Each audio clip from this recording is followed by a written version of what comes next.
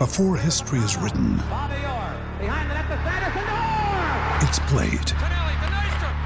Before it's frozen in time, it's fought one shift at a time.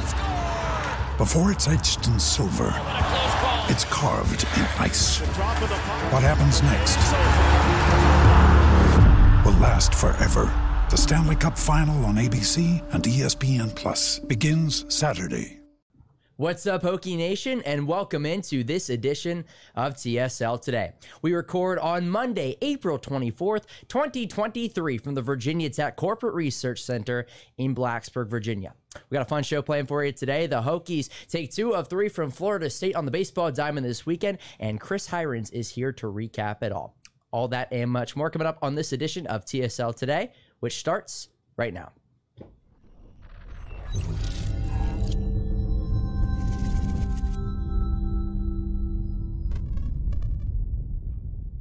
We welcome you back to this edition of TSL Today. TSL Today, like always, sponsored by Triumph NIL. Triumph Recruit, Retain, Reward. We appreciate Triumph NIL sponsorship with both TSL and TSL Today. Well, joining me today across the way is our baseball guru, Mr. Chris Hirons. Chris, as always, thanks for hopping on. Yeah, man. Thanks for having me. Well, another nice weekend for the Hokies. They take 2 of 3 from Florida State down in Tallahassee. Their first series victory at Mike Martin Field since 2010. Yeah, I mean, it was pretty much everything you could ask for. Obviously, Tech would rather have a sweep. Anyone would, but it's pretty difficult to sweep a team, especially down on the road. You have the long flight down in Florida. You have the bus ride to Charlotte, then the flight to Florida. So, Hokies winners 24-9 on Friday, 4-3 on Sunday before falling. 4-3 on Saturday before falling 4-3 on Sunday. I want to go game by game here, as we always do. Let's start with the 15-run victory on Friday. Hokies found themselves down 5-0 early, 3 innings in, and end up scoring 24 runs en route to a big-time victory. Yeah, I mean, the offense was clicking. I mean, Brody Donay had 7 RBIs, 2 homers. He looked good.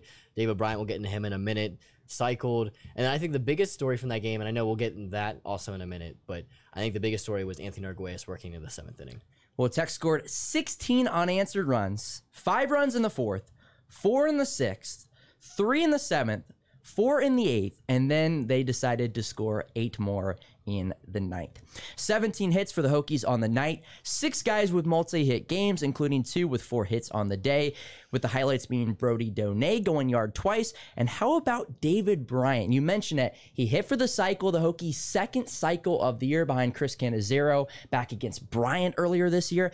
How about him? He's kind of the Carson Jones 2.0 this year, I would say.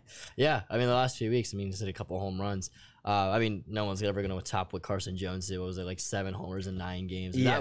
That was crazy. But I mean, that is exactly what you want for someone who's filling in for Carson DiMartini. There's not much drop off in the glove while DiMartini DHs and works through his shoulder issue that he has. But David Bryant, started off slow. A guy from Radford, saw a lot of Big South pitching, hit the Big South really, really well for 4 years at Radford.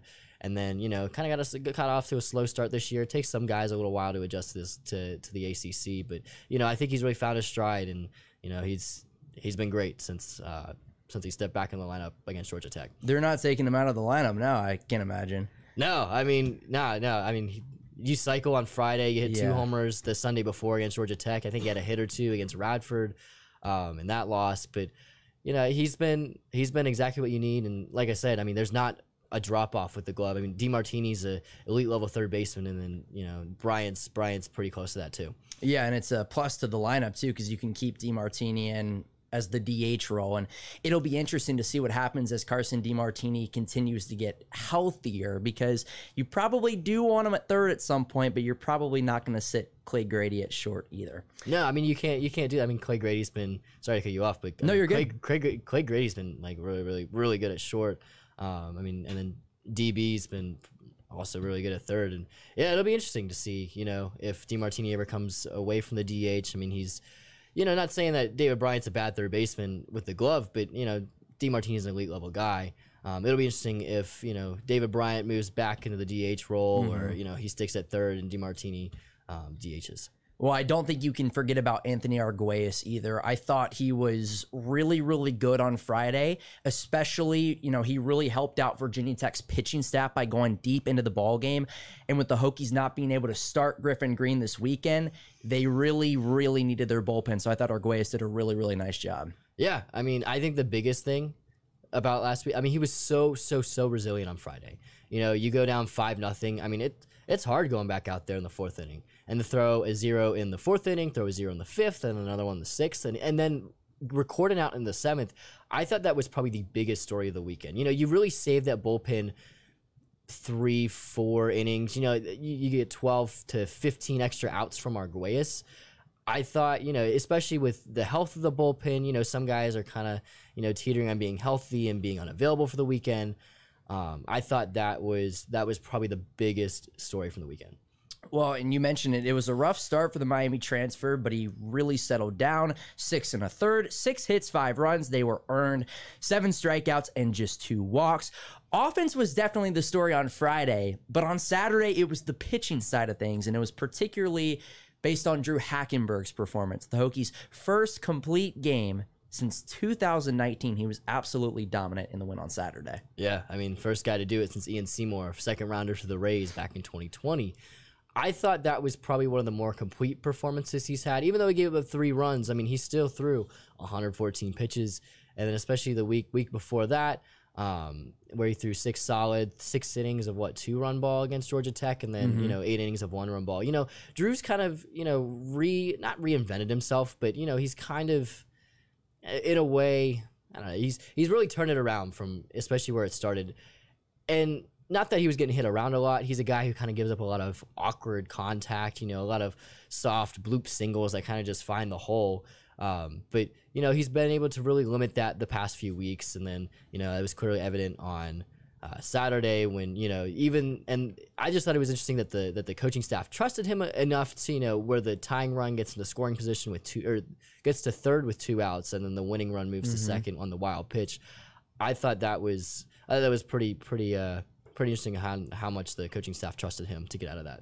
Well, Hackenberg, 11 hits, 3 runs. They were earned. 12 strikeouts and didn't walk a soul on 116 pitches. And you mentioned it, really had to bear down in that ninth. The winning runs at second, and induced it was a pop fly out towards left center field that Chris Cannizzaro caught. So really nice job from him.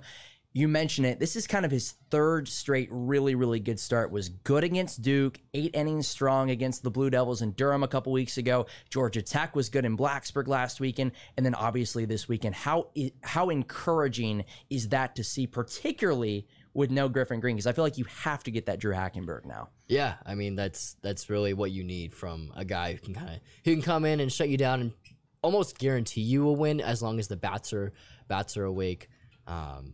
During that game, and which they were, 8 hits or whatever. It was 5 or 8 hits. I don't remember which day they have 5 hits. Was that Sunday? Sunday, yep. So, yeah, so Saturday, I mean, they had 8 hits, a couple walks, timely hits that kind of came through. I think they scored, an inning, a run in the second through, the 4th inning or something like that. But, I mean, that was what, you thought this team was going to be coming into this year. They were going to play in a lot of close ball games, and the pitching staff was really going to not bail the bats out, but really give the bats a chance to even only have to score a few runs, and they could still have a chance to win.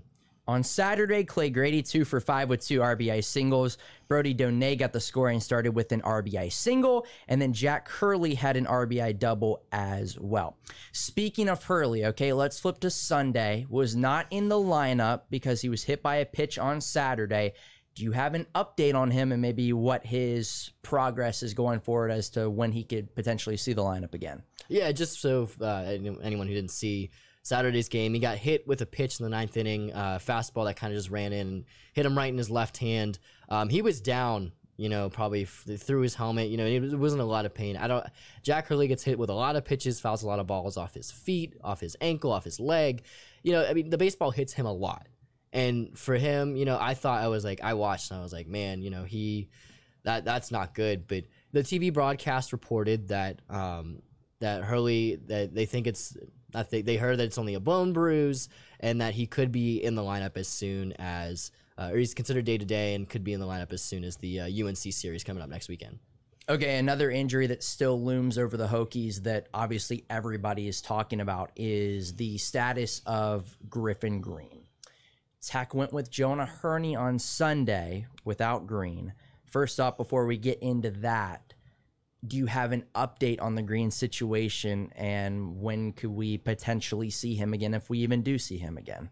So I don't know when they'll see him again. After the Radford game, I asked Tech head coach John Sheff, what the update was on Green. He got checked out last Monday, and I don't know if they found anything. But then I asked Sheff on Tuesday, and he said that he's getting checked out today, April 24th, again. Yeah. So today, April 24th.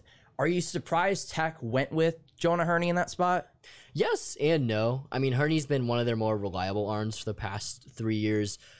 I was a little surprised they didn't go with Kieran Higgins, but he did pitch on Friday and then warmed up in the bullpen on Saturday, so I don't know if that had anything to do with that. He started a few midweeks. And then I was also a little surprised they didn't go with either Andrew Sentlinger, but more so surprised they didn't really, go with Jacob Exum.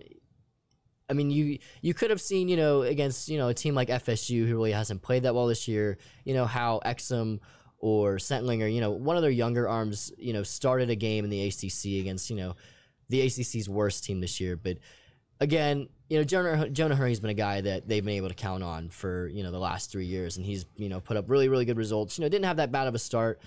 Gave up the RBI single in the first inning and then the 2-run homer in the third and came out after that. Does Tech stick with Jonah Hurney in the meantime if Griffin Green is still out? Do you have to, because here's my thinking, do you have to keep, do you have to keep hoping your starters continue to go deep? Because you look at Friday, Anthony Arguelles went 6 1/3. Saturday, Drew Hackenberg threw a complete game. And then on Sunday, essentially you're having to throw a bullpen game with Jonah Hurney. You had 2 really good starts on Friday and Saturday, and you still kind of had to throw it by committee on Sunday. So, do the Hokies continue to go back to Hurney? Do they continue to go the bullpen game route on Sunday? There's just a lot of thoughts going through my mind when it comes to that. Yeah, I mean, I think they have to kind of go to the bullpen game. They don't really have that midweek starter. I wonder if had Ryan Kennedy been healthy this year, the freshman from Northern Virginia, you wonder if he would have slotted in to the third starter role once Griffin Green went down. But obviously he hasn't pitched. He's probably not going to pitch the rest of the year. Do you, my gut feel is that they're going to go by committee, whether it's Hurney or Higgins or, Sentlinger or someone else. I don't know if it'll be Hurney again, but because they did this a little bit last year with the guy by committee, the bullpen game on Sunday, before they found Jordan Gieber, where I think Henry Weicker started a game, Ryan Okuda was a few games, and then they finally found that the third guy with Jordan Gieber.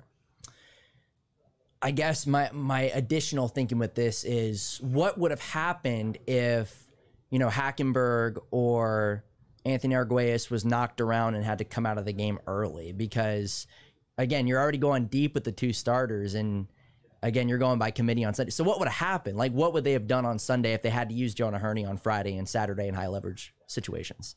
If they went with Jonah Hurney, my guess, it would be the guy who didn't pitch on Friday or Saturday. It's essentially that's what it comes down to. That's really what it comes down to. And a lot of ACC teams do this. A lot of ACC teams really don't have that third starter. Tech's been very, very lucky the past 2 years. They didn't have that third starter beginning last year, found Gieber in the middle of the year, but they were very, very lucky to have him come on the scene in the last, half of the season or so. And then they've obviously were really, really lucky to have, Griffin Green and Arguelles and Drew Hackenberg healthy for as long as they did this year. So a lot of teams, they have a guy who can throw 3 or 4 innings on Sunday, and then they have to kind of piece together the bullpen, especially with the way offense in the ACC and around college baseball has been for the past 2 or so years, where home runs and runs are really up.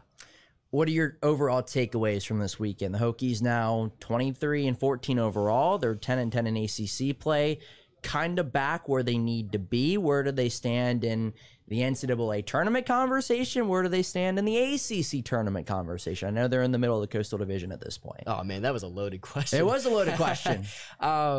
We had the whole conversation about regional hosting last week, and I feel like now we kind of get, they lose to Radford, but they still went 2-3. There's a conversation to be had there, of course. I mean, if Obviously, if they win all next to their 9 games, they're probably hosting a regional, which, that's probably not going to happen. Yeah. That's really tough to do in baseball. But, they will, I've had people, comment and reply to my tweets and, DM me, like, there's no way Tech makes the NCAA tournament after or the they boards. lost. I was checking the message boards yesterday, and somebody put something on there about how it's going to be a prayer if. Yeah, and it's not a prayer. I mean, as long as Tech doesn't fall flat in its face and go, I don't know, 2-7, 3-6, 1-8, 0-9 in its next next 9. Can't go 0-9. I mean, they're gonna make the tournament. I mean, you go at least 500. I mean, they're at least a 2. They're at least a 3 seed, if not a 2. I mean, they've played. The problem is they played the ACC's best in those first 2 or 3 weeks. They played, Miami, Boston College had a really, really good year, UVA, and you take a series from them. In terms of the ACC tournament, I mean, they're 2 games back of the Coastal Division lead, which imagine saying that 3-4 weeks ago when they were 2-8 going in the second ACC or UVA game. I just think, this is the turnaround that at least I don't know if the fan base was expecting it, but I wasn't surprised when that happened. I wasn't surprised when they turned it around because I kept saying it's coming. Like, they are more talented. They lost a lot of close games. They weren't healthy. Now they were getting back healthy. Now they lost Griffin Green. They were still able to piece. Up. Yeah, Hurley's banged up, but they were still able to piece together 2 wins against FSU at FSU where those fans are loud and even though FSU had 4 ACC wins coming into the weekend, that's still, it's a tough place to win. I would put money on them being a 2 seed in a regional right now. That's probably where I see them landing, whether it be at South Carolina, East Carolina, which I would love to see because I'm going to be in the Greenville area. Just one of those schools. Tennessee's probably not going to host this year, but, that kind of regional area. You could see them going to Knoxville, I mean, one of those type of schools. The thing is about the way the NCAA does seeds, especially for 1 and 2 seeds, is that, or I guess the 2 seeds, they'll seed the teams basically 1 through 32, if that makes sense. The one will play the 17 seed, or the one will play the 32 seed, the 2 will play the 31. 16, 17. Yeah. The way that goes. I think we talked about that last week. But, and that's the way Tech will probably be seeded if they're a 2 seed. I don't know if it'll be based on, how far or how close the hosting school is, but, that'll be interesting. But if they're the 3 seed, then I could see them going down to South Carolina or ECU or even Florida. Gainesville's not super far. Yeah. And that's where they were last projected to host was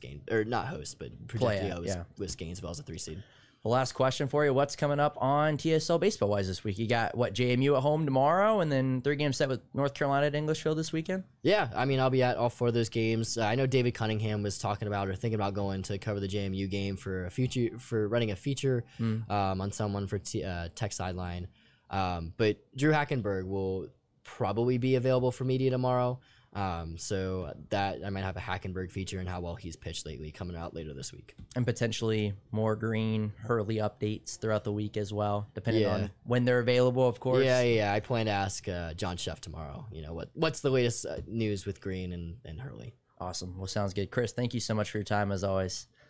Well, that's Chris Irons across the way. Kyle Marshak, today's best producer in the land behind the scenes. And I'm Carter Hill, your host for this edition of TSL Today. Thanks for tuning in. Got Mary Griffin coming in here momentarily. Gvon Heaters going to sit down with her to preview the Hokies in Syracuse in lacrosse on Wednesday in the ACC Championships coming up down in Charlotte. Thanks for tuning in, and we'll talk to you very soon.